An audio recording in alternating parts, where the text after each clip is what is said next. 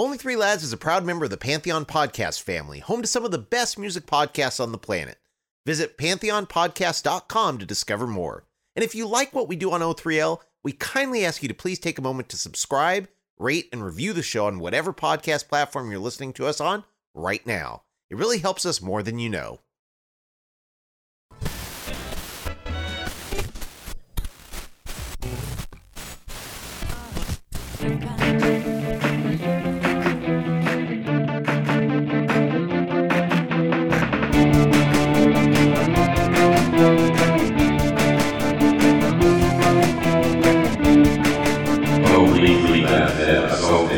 Welcome to episode 8 of the Only Three Lads podcast, where we take a look at the golden age of alternative music from 1974 to 1999. Today, we'll be taking a look at our top 5 albums of 1988. Of course, we have Brett, our resident musician, and hello. I'm going to start calling you Ambassador Bueno, because you're our ambassador. Yes. Well, what do you mean? Why is that? Because you do reach out, you make a lot of friends, and you're bringing a lot of people to the Only Three Lads podcast. I'm trying to do for all of us to keep us all together and through this craziness that we all have to live through every day, and just sending out love as much as I can to everybody. Yes, we want to thank everybody for showing up today. Of course, we're all escaping this coronavirus, the COVID-19. Make sure and tell your friends we're on all kinds of platforms for podcasting like Podbean, Spotify, Stitcher, TuneIn, Spreaker, Apple Podcasts, and of course the iHeartRadio app. And in 1988, guys, what do you remember from that year most? You know, I remember the charts being full of glossy pop music, and Michael Jackson and George Michael kind of led the charge, Madonna, and I love all those artists. Personally, I remember the resurgence of George Harrison. He was riding off of his 1987 Cloud 9 album, and then by the end of the year, the Traveling Wilburys' first album was released. Right. So that filled my Beatle love and heart with joy. Heck yeah. Another thing about 1988, it's probably the greatest year in rap music history. And I could actually probably put together a pretty nice top 5 exclusively with some of the classic rap albums. But don't worry, I did not. But definitely there are some exciting things happening left of center that we'll talk about today. Heck yeah. And Bueno, what about you? This is a pretty weird year, top to bottom. There was just, for me, it kind of like bounced like a bad roller coaster for me. But otherwise, it was fun. There was a lot of good music, a lot of good stuff that came out that year. And, I would never discard great music. That's kind of how I felt about 1998. And hopefully 1988 too. And 1988. So I pulled. Yeah, see, it's addictive. I mean, see, it is. See, you see what I did to you, Brian? Yeah, see, and I was looking at it too. So, well, I graduated high school in 1988, so that's probably my biggest memory of that year. Of course, the crack epidemic started that year, and the big thing. Remember Ben Johnson? He won gold at the Seoul Olympics, and it was taken away, and we all learned about steroids. That was, of course, in 1988. That guy was fast. Said he was very fast. He was so fast. Yeah. I loved watching that boy. They were all on it probably at the time he just got caught. And of course, the biggest thing in music that year, as you said, George Michael, Dirty Dancing soundtrack. Tiffany even had a big year that year. Yeah, I met Tiffany in 1988. Look at you. Wow. She was the girlfriend of an acquaintance. I love when that happens. Nice. And what was she like? Okay. Well, at least you got to see her. Sometimes they're like that. Yeah.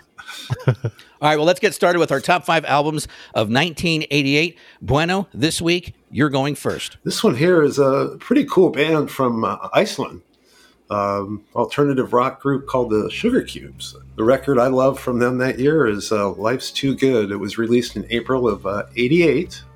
Got that right this time around.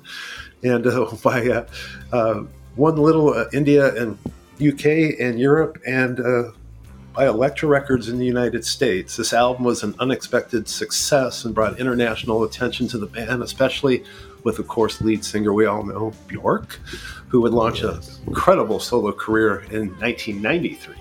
So the band took the elements of punk sound that characterized the scene, intending to create a humongous take on pop's optimism, which is reflected in the studio's title album.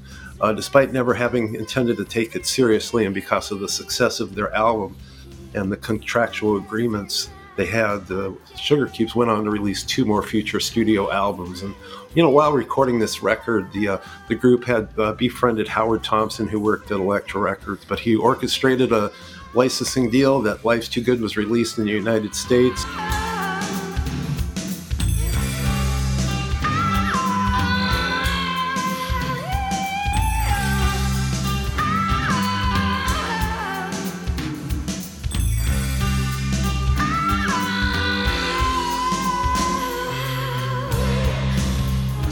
Birthday proved to be their very first major successful American radio program, in a sense that they constantly played that song all the time, crossing over into mainstream radio, and the band's frustration with the U.S. media focused completely on Bjork at that point. And by the end of '88, the Sugar Cubes undertook an American tour, which evolved into an international tour, just catapulted their album sales. I mean, incredible. Life's Too Good has generated a dedicated following, and nowadays actually has a really good cult classic following, and the album helped regarding the Sugar Cubes as one of the biggest rock bands to emerge from Iceland. And I don't know if anybody's heard this, but there is definitely a hidden masterpiece on this record that didn't receive much airplay, and that's actually my favorite, Delicious Demons.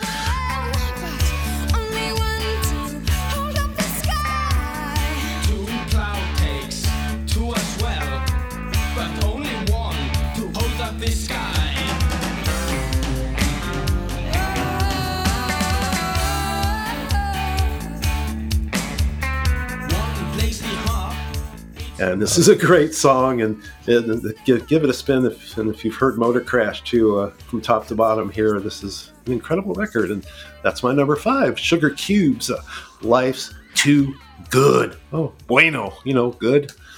So great record. What a cool, quirky little record. Love it. All right. Well, I'm at number 5, and we've been talking about this, guys. The great thing about the Only Three Lads podcast is that we are discovering new music from each other. The listeners and people who are going on Facebook are introducing new music to us. And again, sometimes I know some of this music, but I go back and listen to it when Bueno or Brett, one of you guys talk about it. And of course, we're different than we were 25 years ago. What we believe and what we stand for now is different. So when you go back and listen to these songs, sometimes it takes you back to that place when you didn't have a mortgage and you didn't have, problems, and you didn't have an ex-wife or whatever it is, ex-husband. And then you go back and listen to these songs and they mean something different, or you discover something new about them. So I got to check out that Sugar Cube song that you were just talking about. Oh, it's incredible. No, she's just amazing. So that whole album you got to check out. All right. Well, I will do that. But here's my number 5 of the top 5 albums of 1988. I know that you guys, this was not on any of your list, but it was their sophomore album called Lincoln. They Might Be Giants. Now, the band is still together, but this band, early on, MTV, that's where I discovered them. And it's nothing serious. It's just a fun little album. If you're feeling sad, you could listen to these songs. But They Might Be Giants. It's really, of course, John Flansburgh and John Linnell. They fused pop, rock, nerd rock, alt rock, post-punk, jazz, R&B. And they put out 22 albums since the band formed in 1982. Again, MTV is where I first discovered them. Like Birdhouse? They even put out Birdhouse. Yeah, well, there was a bunch of them. This was their second album. In the glow of each other's majestic presence, listen and hear my words. They're the ones you would think I would say if there wasn't me for you. All alone at the 64 World's Fair, 80 dolls yelling. And then, of course, they put out some other ones. I actually drove this band around in the mid-90s. My dad used to wear their merch. It was funny because you would see my dad going to work and there might be Giant shirt. But they were great. They were doing a show for us at the radio station. So for 2 days, basically, I picked them up from the airport, carried all their equipment, and this is when they had a band instead of just the drum machine, and awesome. They started with the drum machine, and it was pretty cool. Got to hang out with them for 2 days. They used to like to play good cop, bad cop. Can you guys guess who the bad cop was? Probably you, Flansburgh. No, it wasn't me. But I had a really good time with these guys for like 2 days. And they thanked me by giving me a bunch of merch, and so that's why my dad wore it. They'll need a crane to pick the broken ruins up again, to mend her heart, to help him start to see a world apart from pain. Lad's gal is all he has, gal's gladness hangs upon the love of land, the love of land. Nice. But if you ever just have to have a fun album, having a bad day, put on a They Might Be put on a They Might Be Giants album. And if you put on Lincoln, you're going to smile. So that's my number 5, Lincoln from They Might Be Giants. Well, they might be albums too. Yeah. How about Flood? Didn't they do Flood? They did. Oh, that's like one of my favorites. Yeah, early 90s? Yeah. And don't forget their greatest accomplishment, because I remember from my son being little, they did the Higglytown Heroes theme song on the Disney Channel. Okay. Well, they have 2 albums, 2 children albums that went gold. It was, let's see, they're ABC, Here Comes the ABCs. Yeah, here comes the ABCs, and Here Comes the 1, 2, 3s are 2 separate albums. And then they have Here Comes Science. And they all went gold. So, your kids probably know them better than you now. But back in the 80s, we all knew them as They Might Be Giants. All right, Brett, you're up. All right. Well, my number 5 is from the mind of the original lead singer of pre-fame Duran Duran. Do we know who that is? Simon Le Bon? Nope. It is the artist formerly known as Stephen Tintin Duffy and his band The Lilac Time. So Duffy is best remembered for his UK number 4 hit and US radio mainstay in 1985 with the synth-pop-tastic Kiss Me. You know, kiss me with your mouth. Your love is sweeter than wine, etc., etc. In 1986, Duffy took a left turn and formed the pastoral folk pop band The Lilac Time with his brother and a friend. And, all right, Bueno, you may catch me on this one, so I'm going to out myself. They released their self-titled debut on a small label in late 1987, but then were subsequently picked up by Fontana Records, and the album was completely remixed, and the version that made my list was released worldwide in 1988. This New England, like we always have, in a fury of denial, we'll go out dancing on the tiles. Help me down, but don't take me back. This album sounds nothing like his pedigree new wave past. It's a delicate mix of acoustic strums, piano, mandolin, and harmonies, suggesting that he may have been listening to his fair share of Nick Drake. And the album surely must have been heard by the likes of Bell and Sebastian and most of the Sarah Records roster. The continuity with Duffy's past work is that he still has an ear for a well-crafted song regardless of the idiom. In Butcher Town,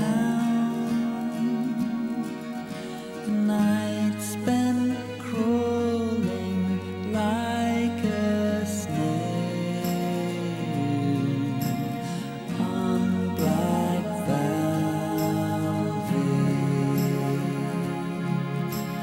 Found me in The album didn't set the charts on fire, spawning 3 singles that reached the very bottom of the UK hit parade, and I'm talking like in the 80s and 90s of the top 100 chart.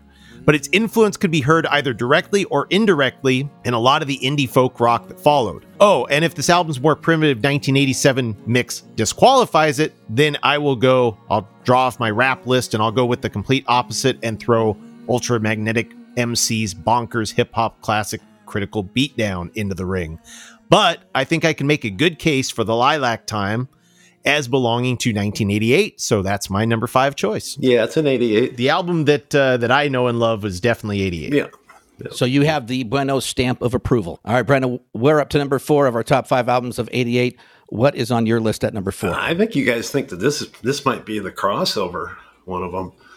So this is their 6th studio album. It's an American rock band released on November 7th, 1988 by Warner Brothers Records. And they're the type of band that continues to explore political issues, both in the lyrics and the packaging form. The band experienced on this album, writing major rock songs, incorporating new instruments into their sound. Anybody got a guess, including the mandolin, as well as switching their original instruments on other songs. And it's a Green by R.E.M. I had that guess. I didn't hear you. So upon its release, Green was a critical and commercial success. To promote Green, the band embarked on an 11-month world tour, releasing 4 singles from the album: Orange Crush Stand, Pop Song 89, and my favorite is Get Up.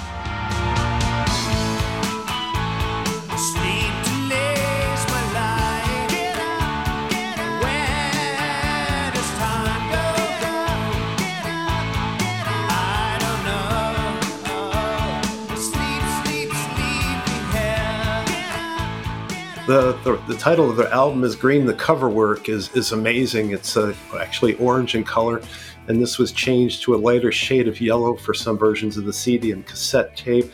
And the reason for this is that staring at the orange image for several seconds and then closing one eye causes a green negative image to appear. When viewed in this manner, the cover art appears to look like green grass. Pretty crazy. Green ultimately went double platinum in the US, hit number 27. In the UK, Orange Crush became the REM's first American number one single on both mainstream and rock charts.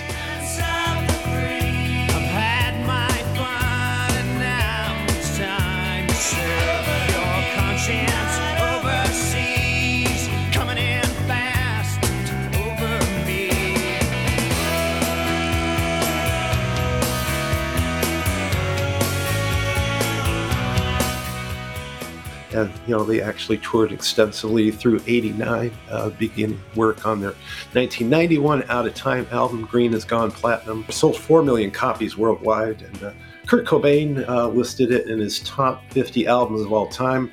In 89, Sounds ranked the album number 62 in the list of the top 80 albums from the 80s, and that is my number 4, REM, Green. Bueno, I thought that would be a crossover too. Yes, and I looked at that. That was right after they left IRS Records. Is that correct? Yep. First major label. But I just love that album. I mean, I could play that over and over and not get sick of it. It's just an amazing piece of work. A lot of great songs on that album. So here we go with my number 4. It came out in April 1988. The album is Starfish, the band, The Church. Now, of course, this is the album that led to the breakthrough U.S. success for the band, The Church. The songs that most people know are going to be Milky Way and Reptile.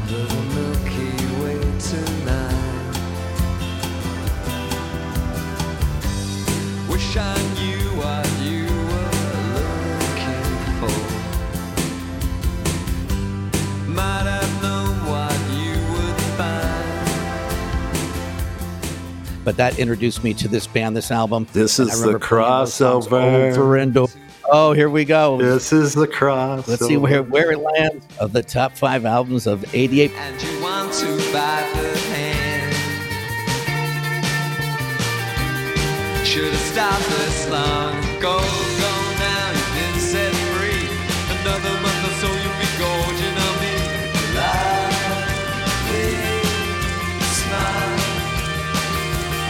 I see you slither away. That's my number 4, The Church, Starfish. Brett, you're up with your number 4. Hey, great album. That almost made my list. It does not cross over with me, though. Oh, cool. Wow. In the high 80s era of synthesizers and booming drum machines, I guess my list is a little slanted towards more organic sounding albums today.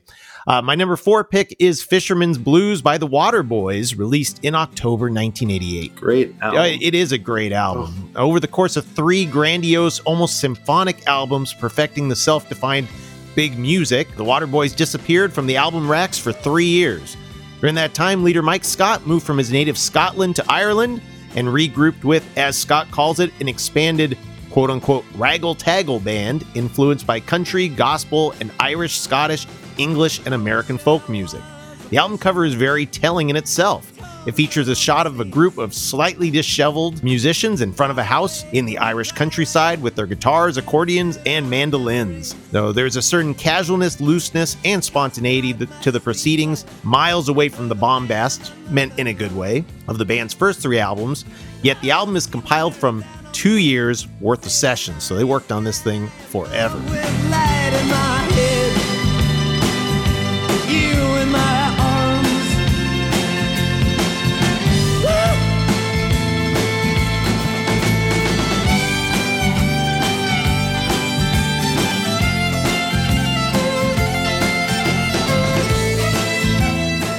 It takes the sum of its parts, a musical adaptation of a William Butler Yeats poem, renderings of the traditional When Will We Be Married, and Woody Guthrie's This Land Is Your Land, a cover of Sweet Thing from Van Morrison's classic Astral Weeks album, the country folk of the title track, and the 9 lyrical minutes of And a Bang on the Ear, and presents it as a remarkably cohesive and rewarding listen. And of course, it's still the Waterboys, so they don't completely dispose of the big music that I talked about. Songs like We Will Not Be Lovers and World Party, yes, it did give name to the Wallinger band, sound just as grand as anything that came before.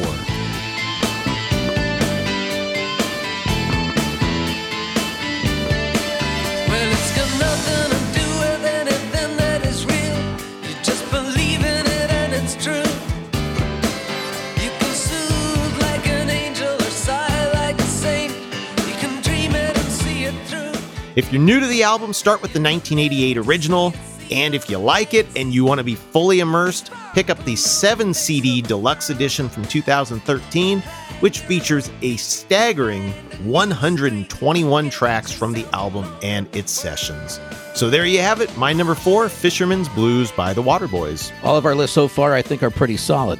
That's an incredible record. I would say so. Lovely record. Oh my gosh, I think it was like one of my last ones that came off the list, actually. Almost a crossover there. Oh yeah, it was close. And I had a feeling you might have been picking it. That's why I kind of stayed away from it. Dream Harder is also a really good record by them. Dream Harder is a very good record. You ever heard Glastonbury song? Yep. That's on that record. All right, well, we got to take a break, guys. On this Only Three Lads podcast, we've been through number 5 and number 4 of the top albums of 1988. We take breaks around here? We sure do. We got to take breaks. Okay. All right. Well, we got to find some sponsors to help pick up some of the break times here. Absolutely. But we also have music news coming up, and we have a few other things, but we'll be back with our number 3 and number 2 on our list this week on the Only Three Lads podcast. We'll be back in 2 minutes.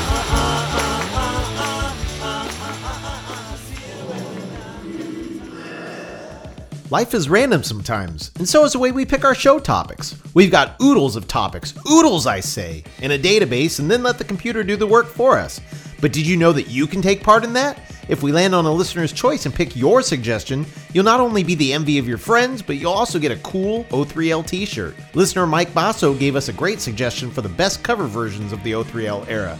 That's a great suggestion, Mike, so watch out for it in the future. Go to facebook.com/only3lads, join the community, and give us your thoughts. Now back to the show. It's time for your Only Three Lads music news. Dave Grohl is thankful for first responders and medical personnel. The singer dedicated Foo Fighters' song My Hero to those on the front lines at the iHeart Living Room Concert for America.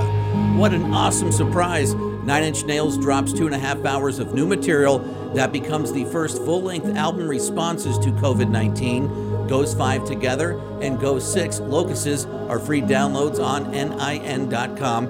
Critics say Trent Reznor and Atticus Ross's twin instrumental albums perfectly capture the downward spiral of early 2020. And the sold-out Cruel World Festival is back on in LA. The festival, stacked with popular 80s new wave artists, was postponed due to the coronavirus outbreak. The rescheduled date is Saturday, September 12th. Artists like Morrissey, Devo, Echo and the Bunnymen, Public Image Limited, and many more all still plan to be there. Are you a ghost too? I'm the ghost with the most, babe.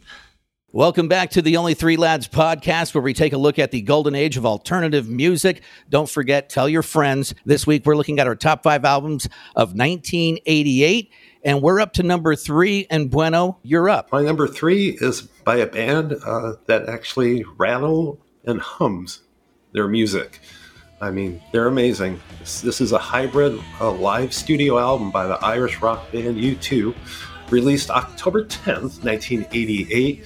And actually, they made a film on this that was actually released a couple of weeks after that, not to the exact date, but October 27th, 1988. And, you know, we all remember Joshua Tree, right? Yes. What a great record that was. Well, this was pretty amazing in itself. And the film actually only grossed like $8.6 million, but the record actually sold like 14 million copies. Desire was like the band's first #1 UK hit and hit number 3 in the United States. And 3 other singles, Angels of Harlem, When Love Comes to Town, that's my favorite, and All I Want Is You. This record, top to bottom, was incredible.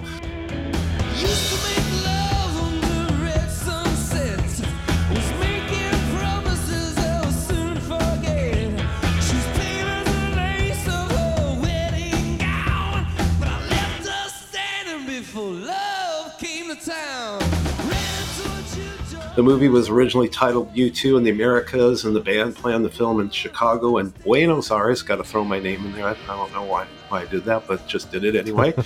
Later in that year, and they decided that Chicago venue wasn't suitable, so they went to the U2 used the Nichols Sports Arena in Denver to film, following the success of Live at Red Rocks Under a Blood Red Sky. And they'd been in Denver twice in 4 years and stuff, so they wanted to try to see if the lightning would hit again twice.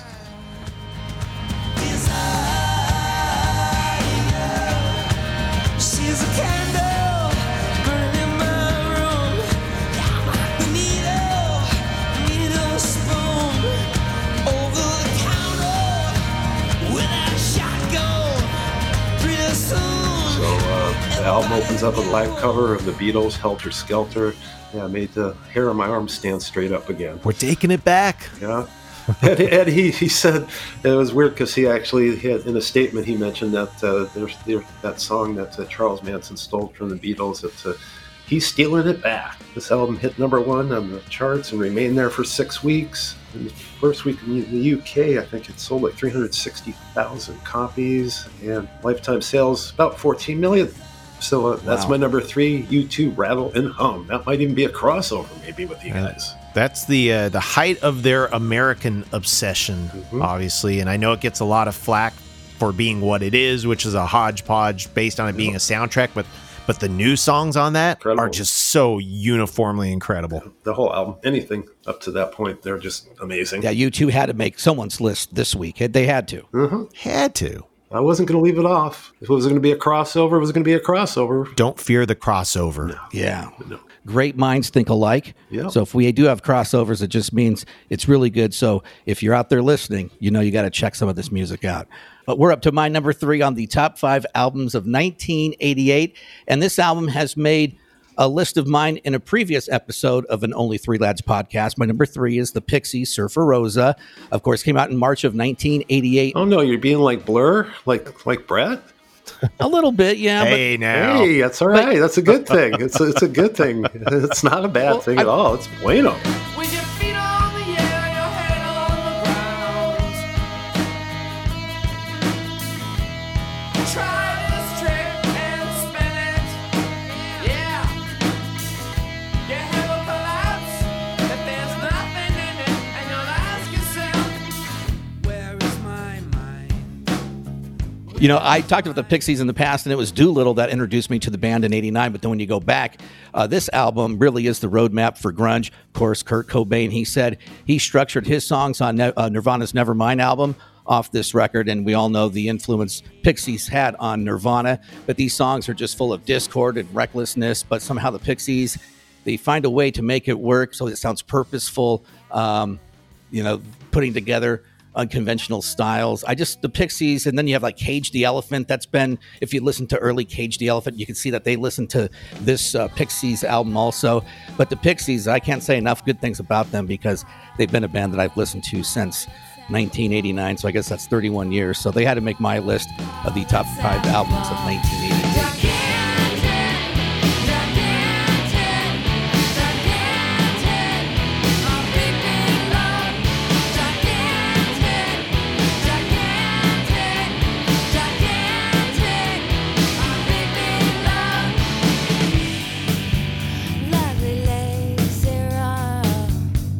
They did it. That's my number 3.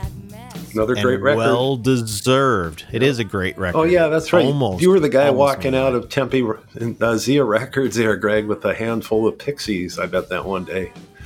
Yeah. Well, I probably was because I used to really enjoy, after I found that Doolittle, it was just, again, I grew up in a neighborhood where it was lower middle class, blue collar. Everybody was into the Def Leppard and into the White Snake and White Lions and, all the whites that they had, the white, whatever, fill in the blank bands. And I like some of that stuff too. Yeah. But I also then listened to B-52s. I also listened to the Pixies, Smiths, Morrissey, and that, of course, made me the weird guy.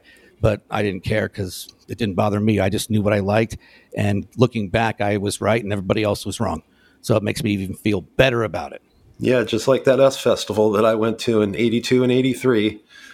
People just don't realize how many bands that I checked off my bucket list back then, and how lucky I was. Yeah, no, yeah, because that US Festival, the 83, I remember seeing it on MTV. Oh, my I think 82, it really wasn't, I mean, it was like a local thing there in SoCal, but then it became big and then it kind of disappeared. It lost a lot of money in 83. Yeah. But Yep. that was a great concert. It was like, again, if we had a time machine, I'd put us all three in it. We can go there and I was there, so 50-cent beers. How much were beers at that festival? Do you probably like remember? $3.50, $4. See, that would be a steal now. Yeah. Still expensive back then, Yeah. but a steal.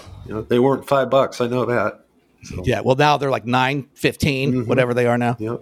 That's why you got to get drunk before. Yep. So I'm glad I don't drink beer. Yeah. Brett, you don't drink beer. You rent beer. It Okay. goes in one end and right out the other. So we're up to your number 3, Brett, on this week. Top 5 albums All of right. 1988. All right. Well, my number 3 is a lost cassette of home recordings by Blur. No, I'm kidding. What? I'm sorry, I didn't hear that again. Who?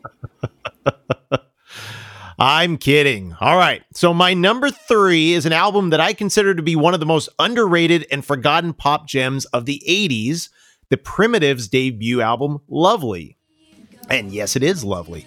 14 insanely catchy songs buzz by in 35 minutes, or 15 songs in under 39 minutes if you have a second pressing, with the post-LP single Way Behind Me added.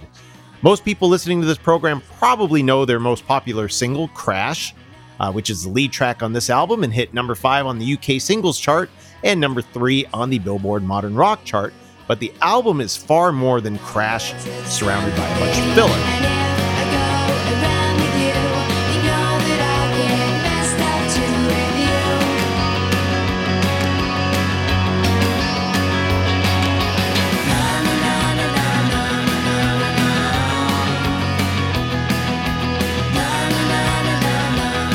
The sounds of 60s girl group and British pop are filtered through the buzzsaw guitars of 80s UK indie, kind of like Blondie or the Go-Go's meet the Jesus and Mary chain, and it predates the Ravenettes by more than a decade.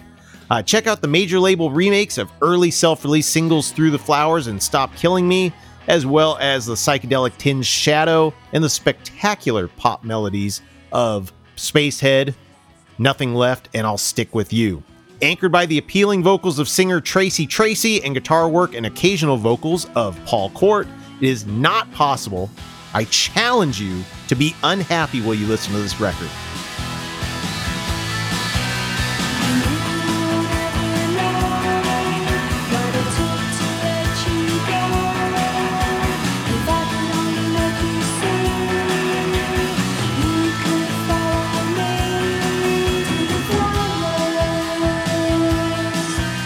The album did well, actually, hitting number 6 on the UK charts and hit number 106 in the US and stayed on the charts for 9 weeks, which is actually pretty respectable compared to their like-minded peers at the time.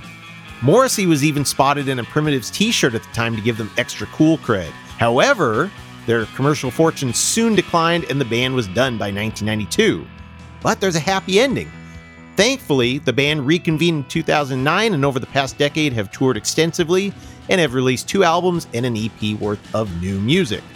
And Cherry Red Records, the ever-reliable Cherry Red, has just released a 5 CD compendium of their work from 85 to 92, which hopefully gives this band the reappraisal that they deserve. But this album is the absolute starting point and my number 3 album of 1988, Lovely by the Primitives.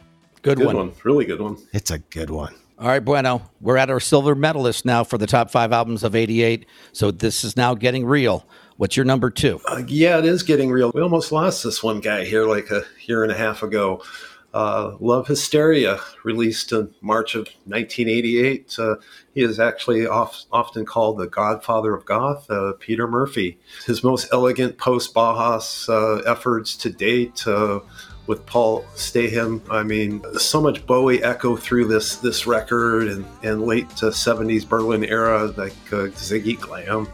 His music with the flair, his voice, I mean, All Night Long was something of an American breakthrough hit, but the rest of the record, I mean, if you guys have never heard this thing top to bottom, you're missing out on a masterpiece. And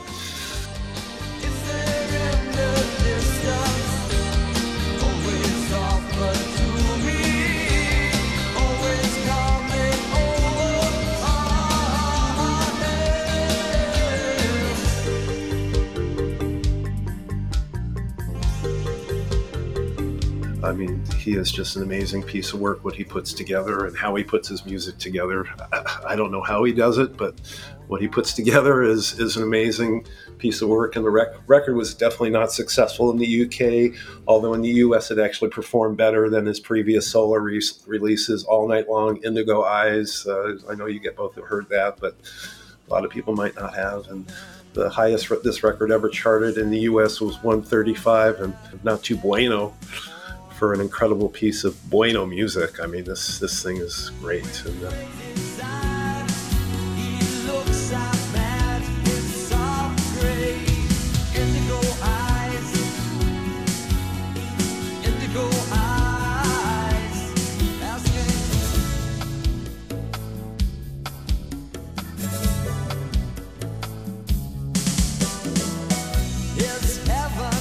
that's my number 2, Peter Murphy, Love Hysteria. Great piece of work. I have not heard that album in years. Oh, you got to revisit this record. Yeah. Oh, my word. I think everybody should, because I think that with Peter Murphy, most people didn't really know who he was, especially as a solo artist, until Cut You Up. Yep. Mm-hmm. That was, 2 years after this, right? Yes, sir. Yep. Yeah, so going back and checking things out. Oh, that's a great one. Great one.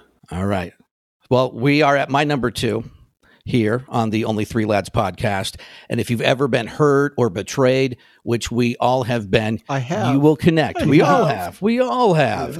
Right now, a lot of us can't go outside. We're betrayed by the sun right now. We're by the air, by microbes. And so, but if you've ever had that ever done to you, my number 2, Viva Hate from Morrissey is for you. Now, of course, this album gave us the singles Every Day Like Sunday, Suede Head. We all know those songs. And some people say this is the best album Morrissey had ever been a part of, and that it's including the Smiths.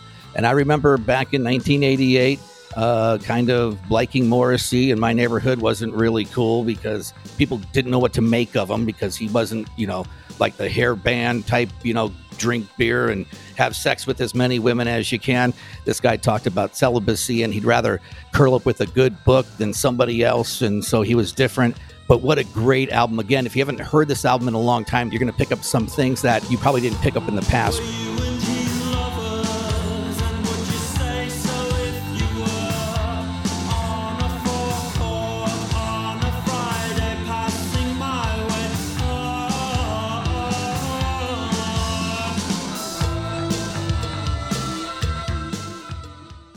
But that's my number 2, Viva Hate from Morrissey, of our top 5 albums of 1988.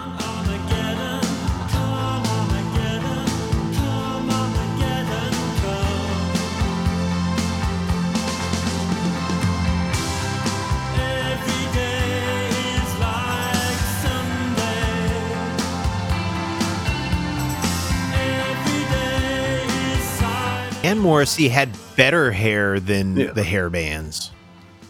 Well, maybe. And but his music, I think top to bottom, on that record is just wildly amazing. Incredible. Yeah. Yeah.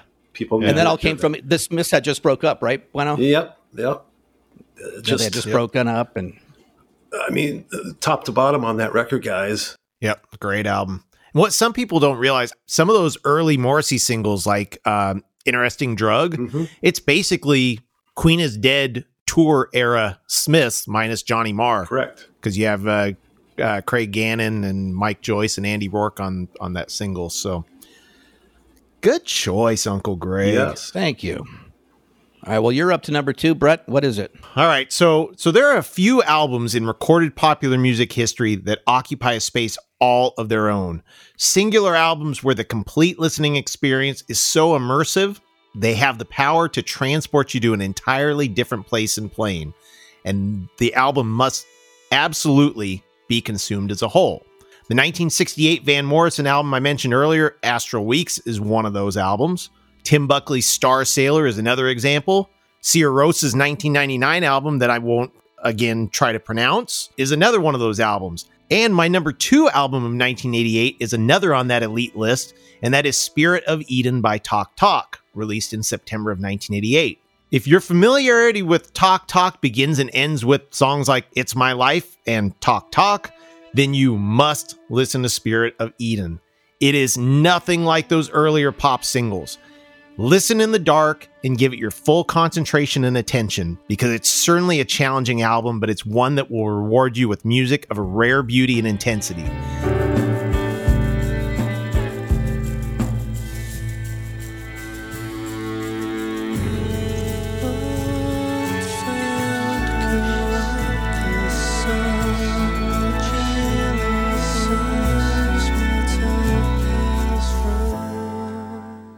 In fact, most of the album was recorded in darkness, so it seems like quite an appropriate way to listen to it.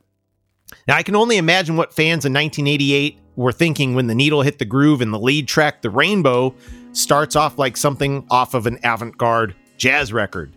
The 6 long-form songs on this album were shaped from hours of improvised sessions and is the launch pad for what later became known as post-rock, incorporating elements of ambient music, jazz, classical, and blues, with glacially paced art rock. It's hard to imagine bands like Radiohead, Tortoise, Seer Rose, Bark Psychosis, or Mogwai existing, at least in the same way, without this album.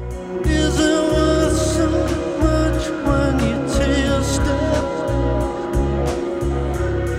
If not there ain't enough in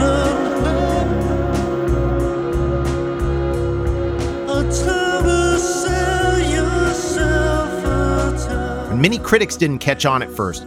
In fact, I remember a particularly scathing 1-star review in the early 90s version of the Rolling Stone Record Guide, which along with the Trouser Press Record Guide was my Bible at the time. But in the intervening 32 years, those critics went from scratching their heads to tripping over themselves with praise.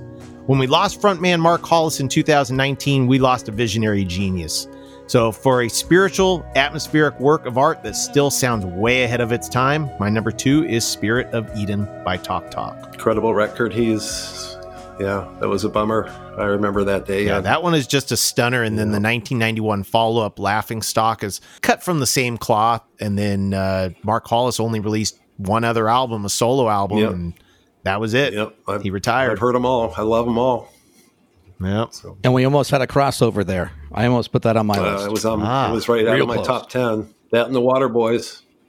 That and the Waterboys? Yep. I thought Morrissey would definitely be one of the crossovers. Maybe it is. Yeah, I was almost there, and the Church was almost there for me. Yeah, those two All I right. kept Well, hey- out for that reason. And the Pixies. Yeah, that too. Look at that. See, it's close. It's close. But see, we're all 3 different. We all have 3 different kind of lenses that we look through, what we remember. And that's what's cool. We're all discovering new stuff. Yeah, we're kind of like all of a sudden knowing like what we're going to pick, so we kind of stay away from those picks in a sense for not having crossovers. Because the whole thing is we want to introduce everybody to different music. We don't want to all pick the same 15. Sure. I think we're all so different, though. I don't think we're ever going to have the same list of 15. I don't think that will ever happen. No, not entirely. No. All right. Well, guys, we got to take another break. Of course, we are counting down our top 5 albums of 1988 here on the Only 3 Lads podcast. When we come back in 2 and 2, we'll be going through our number 1. So stick around. Be bueno.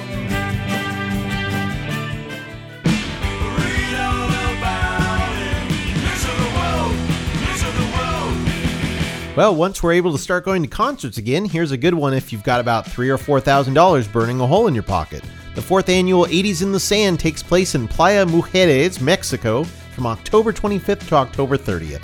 For the price, you get a 5-night all-inclusive stay at a luxury resort and entry into the festival. The lineup includes Billy Idol, Cheap Trick, Belinda Carlisle, Howard Jones, Dramarama, and more, and is hosted by former MTV VJs Alan Hunter, Downtown Julie Brown, and Mark Goodman, and Bueno's buddy Richard Blade. And that's the news of the world.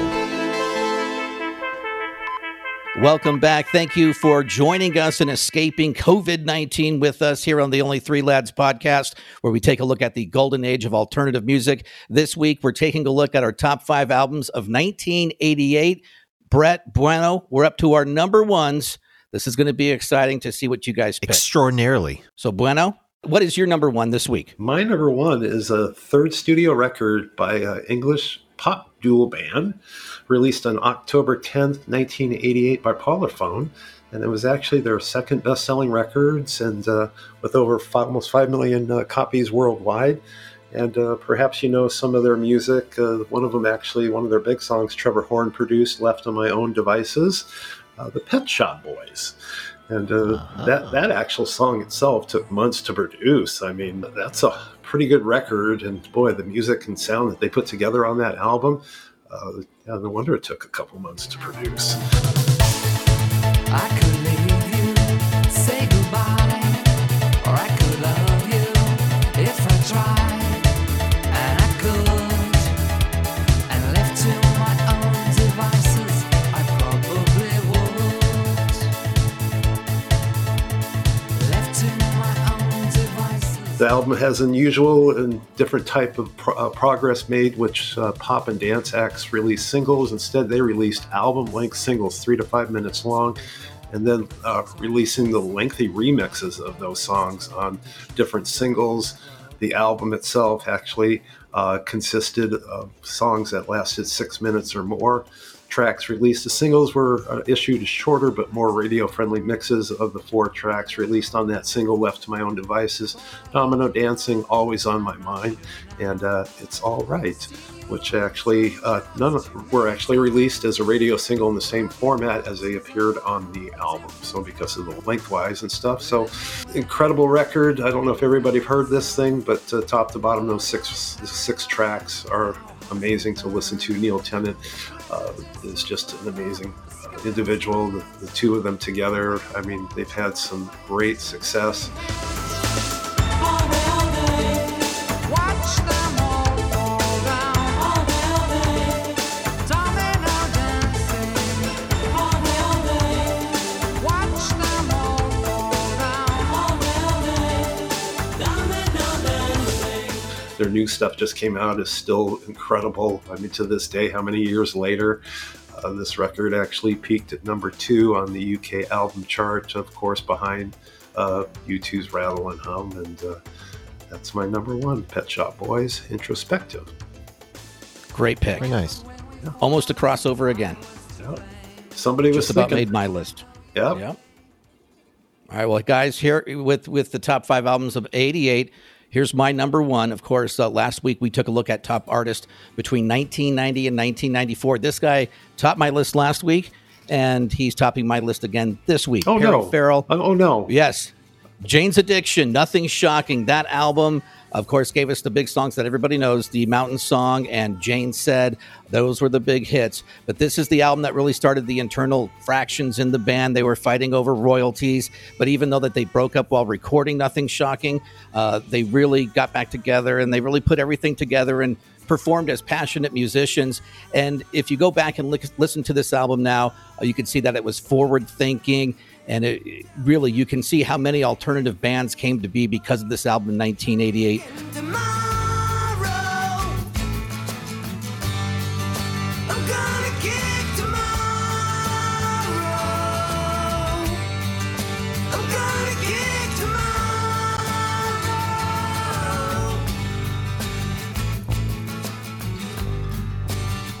I just remember when it came out, it was so different. And again, there was the hair bands that were all over the radio, and that's what everybody liked. And, guys were wearing makeup. And then this is when the, rock band started going acoustic so they could seem like they're real musicians. And, the girls liked it so they could care less. They would do whatever it took. But when then this came out, it was a real good punch in the mouth.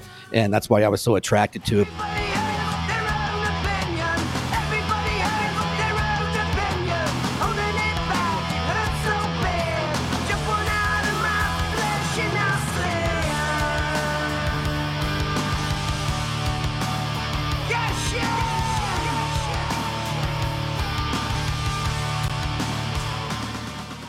That's my number 1 album of 1988, Jane's Addiction, Nothing A Shocking. sonic punch in the mouth. And you know what? It's Perry's birthday today. Is it really? Yeah. You didn't read my post today. Oh, I am so offended. March 29th? Yes, I am so offended, both you lads. You didn't read my post. I on saw your 911. post. I know you did. Well, I woke up this morning and my brain was on fire. Oh my gosh. Didn't sleep enough. I just love razzing you guys. So, that's a great record. Oh, nice one. All right, Brett, you're up with your number 1. All right. So now's the point of the show where we play the game. Can anybody guess what Brett's number 1 is? I don't know. Is it Blur? It's not Blur. Blur weren't didn't even out release yet. anything. I know. They were still Seymour in 1988. Could it be the Replacements? Did they have something? No. No, they did not. They were 87 and then 89. Yeah, they bounced over a year. Yep. All right. Well, my number one choice of 1988 is a record that NME simply called one of the greatest albums of all time. It is the gorgeous 16 Lovers Lane by the Go-Betweens, released in August 1988. Round and round, up and down, through the streets of your town. Every day I make my way through the streets of your town.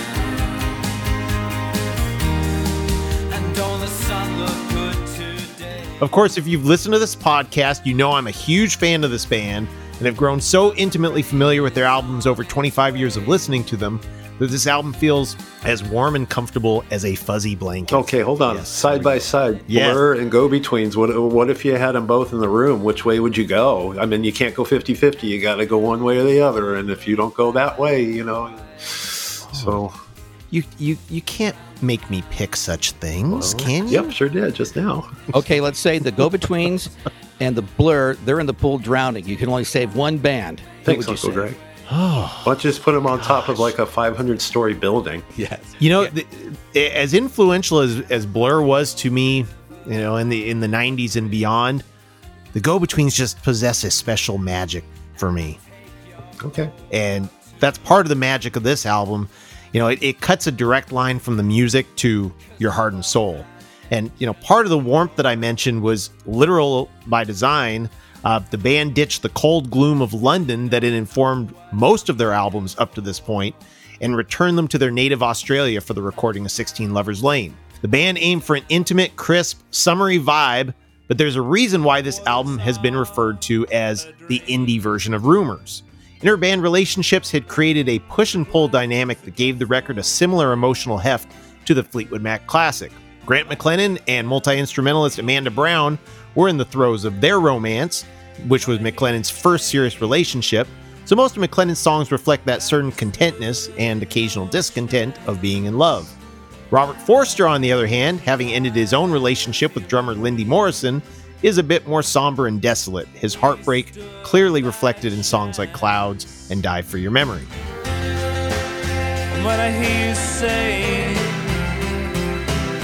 that we stood no chance, I'll die for your memory, and we stood that chance. And the production process was laborious and frustrating. Morrison particularly was disgruntled at the increasing use of drum machines over live drums. But both because of and in spite of the combination of joy and tension, we are left with an unflinchingly honest record from beginning to end, all wrapped up in a tidy package of perfect pop songs held together by Amanda Brown's beautiful aching string and oboe arrangements. And one of those perfect pop songs was Streets of Your Town, which was actually, I think last year, voted in as the greatest Australian song of all time. For the encapsulation of the band's self-defined striped sunlight sound that still resonates on many levels, my number one is the Go-Betweens 16 Lovers Lane. One I'll have to check out. Okay. That explains that between that and Blur. Yeah, Blur's dead. Yep. Blur's dead. Sorry, too. Blur. Not dead. Aw. Yeah, sorry, Blur. Go-Betweens. Brett picks them. Yep. All right, well, let's go down our list of the top 5 albums of 1988. Bueno, give us your 5. Okay, number 5, the Sugar Cubes, Life's Too Good. Number 4, REM, Green. Number 3, U2, Rattle and Hum. Number 2, Peter Murphy, Love Hysteria. And number 1, the Pet Shop Boys, Introspective. And for Uncle Greg, number 5 was Lincoln by They Might Be Giants. Number 4 is the album Starfish from the Church. Pixies, Surfer Rosa at number 3. Number 2, Viva Hate by Morrissey. And my number 1 album of 1988 was Jane's Addiction, Nothing Shocking. Happy Correct? birthday. Happy birthday to you. All right, and my relatively, what's the word I'm looking for? Absolutely Subdued amazing. list is number 5, the Lilac Times self-titled debut album. Number 4, the Waterboys, Fisherman's Blues. Number 3, the Primitives, Lovely. Number 2, Talk Talk, Spirit of Eden. And number 1, the Go-Betweens, 16 Lovers Lane.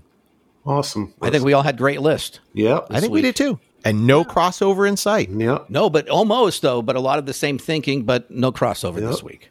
In our top 10, I think there would have been some crossovers. Oh, definitely. There have been a couple, 3 or 4 maybe. Oh, for sure. Yep. For sure. Yeah, for sure. All right, Brett, we got to hit the Only Three Lads randomizer to see what we're doing next week. All right, let's hit it. Are we ready? Yes, sir. Ready. And here we go. No whammies. Wilbur.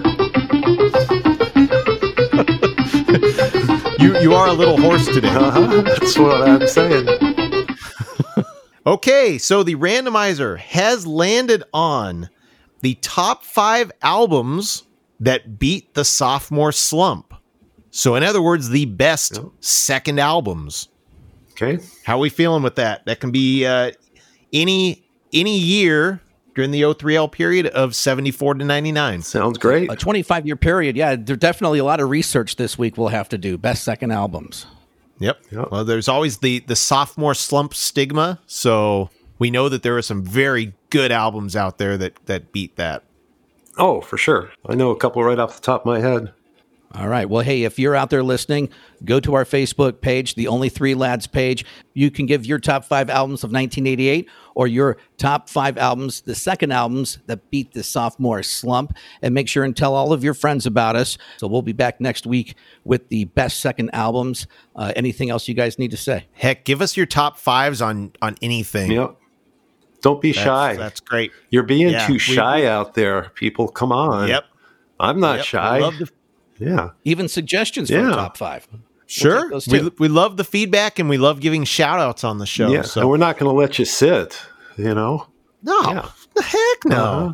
I was just thinking how appropriate it was that we've hit 77, we've hit 99, and now we're doing 88. So we've hit all the double digits, and this being our 8th show, it's very appropriate. Yeah. So Kind of weird how that hit. So today, probably play Daily 3, 888 today anywhere in the world. Well, 8's a good number, right? Yeah. Isn't that supposed to be a good number? It is. It's supposed to be like a winning number. if man is 5, if man is 5, Yeah. if Then the devil is 6, then God is God 7. is 7. Then God. I don't think there was an 8, was there? I don't believe so. Okay. Well, Now the song's playing. See, I'm having the internal dialogue in my head, and I'm listening to the song. Okay, well, we got to wrap this show up, guys. So Yeah. all right. So I mean, for me, everybody, we just need to stay safe, be very smart about this coronavirus. I can't even say it because I want it so bad gone, and I just want to keep sending out the love to everybody, and be bueno. The theme music is Frequency, written and performed by yours truly, Brett Vargo. Any other music in this episode is presented solely for purposes of review, examination, and news reporting. If you like what you hear, go to your record store and pick up the LP, CD, cassette, or 8-track, or stream it if you're one of those newfangled fancy pants. If we're lucky enough to still have these artists with us, go out and see some live music. For the latest updates, join the O3L community at facebook.com/only3lads. We want to hear from you. And while you're at it, click on the Shop Now link for the coolest threads. Until next time, thanks for listening.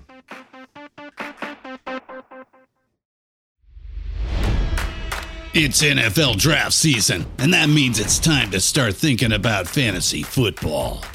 FantasyPoints.com features industry-leading experts and prognosticators using proprietary hand-charted data to help you score more fantasy points. FantasyPoints.com is the place to go for whatever kind of fantasy football you play. Whether you play fantasy football, daily fantasy sports, or do a little bit of everything, Fantasy Points has the meticulously researched content to guide you to victory.